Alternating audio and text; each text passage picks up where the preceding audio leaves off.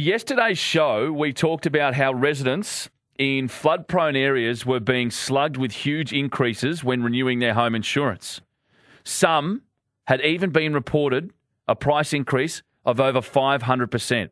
Homeowners are now being priced out of being able to insure their own homes. This is sickening. Lawton resident Lynette Shepherd is one of the flood-affected residents who has been hit with the insurance increase. Her home was affected by both the 2011 and 2022 Brisbane floods, like many of us here in Brisbane. Her yearly premium with ANZ went from $5,900 to an eye-watering $39,186. She joins me now on the line. Good morning, Lynette. Thanks for joining us on 4BC Summer Breakfast. Good morning, Peter.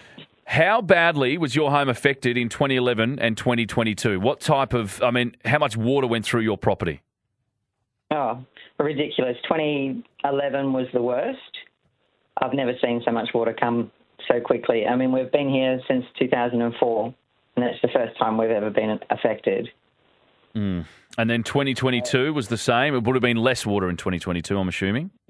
Yeah, less water. But, I mean, they keep repeating the same mistakes.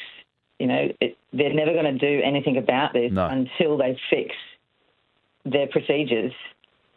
Yeah, the procedures are very questionable. My parents, Lynette, just to give you some context, my parents lost their place. Well, 2011 went under in Kenmore and 2022. So we know exactly how you feel.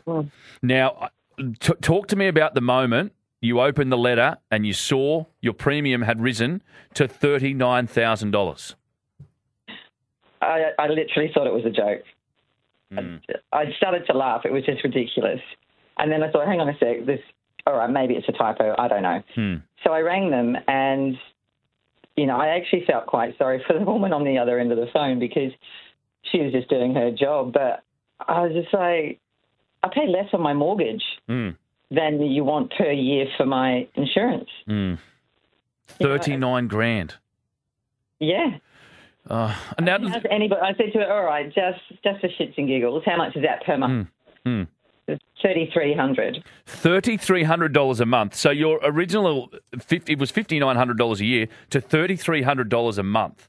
Now, can I ask you this, Lynette? And I've done an editorial that I'm going to read out at 7 o'clock, and it really hits home because I'm coming from a personal experience of dealing with, or watching my parents deal with insurance companies. How are they to deal with when you're on the phone to them after you're flood affected in 2011 and 2022? It's not just, you don't just ring them up and say, come round and replace the furniture or come round and replace the TVs or come round and help us clean up. It's not that easy, is it? Talk to us about your interactions. You're pretty much on the phone to them daily because at the time, especially the last one, because of COVID and everything, you couldn't get fridges replaced, you couldn't get this, that and the other. So you were constantly on the phone to them trying to get quotes through, trying to get things approved just so that you could replace your home. You know, it's not an easy process by any sense. You know, and you've got to put up with everybody coming around to assess everything and to put their 5 cents in and wait for the reports and wait for the assessors and wait for every other person to come to the party. It's such a long process. So what are you going to do now? I mean, Lynette, do you have to sell your house? Do you have to move and buy somewhere that has a cheaper premium? Have you been able to reason with them? I haven't been able to reason with them. I cancelled the policy that day on the phone. So you don't have any insurance now? As of the 1st of February, I did manage to get onto somebody else. It took me a hell of a lot of phone calls, but I have got onto another insurance company. I tried going through all those compare the markets and all that, and there was just a blanket message. You need to go to a broker. You need to do this. We're not going to cover you. I just can't fathom that now people are going to be left without insurances, Lynette. I mean, what do our insurance companies think people are going to do here? You know, and like I said, I'll talk about it after 7 o'clock, but what really, really annoys me is you have a look at the TV commercials. They're depicted as people that know you by first name and they're coming out and they're, oh, you know, good on you, so-and-so, you know, it's so lovely to have you on board and, you know, we're going to look after you. What a load of crap. Oh, gotcha. And I mean, I've been with these people for 10 years. Okay. Yeah, because the first flood I wasn't with them. So they've only actually covered me for one flood.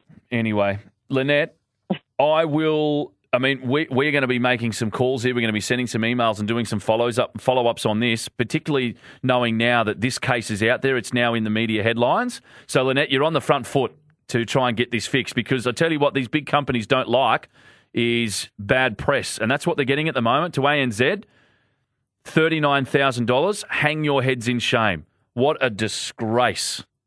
What a dead set disgrace. Lynette, we'll go into bat for you. We will catch up with you by the end of the week to see if we can get any feedback from ANZ. Steve will send him an email today. It'll be strongly worded, and we'll make sure we get some type of result for you. Good on you, Lynette, and we'll be in touch. Thank you. That's Lynette Shepherd, 500% her insurance winner.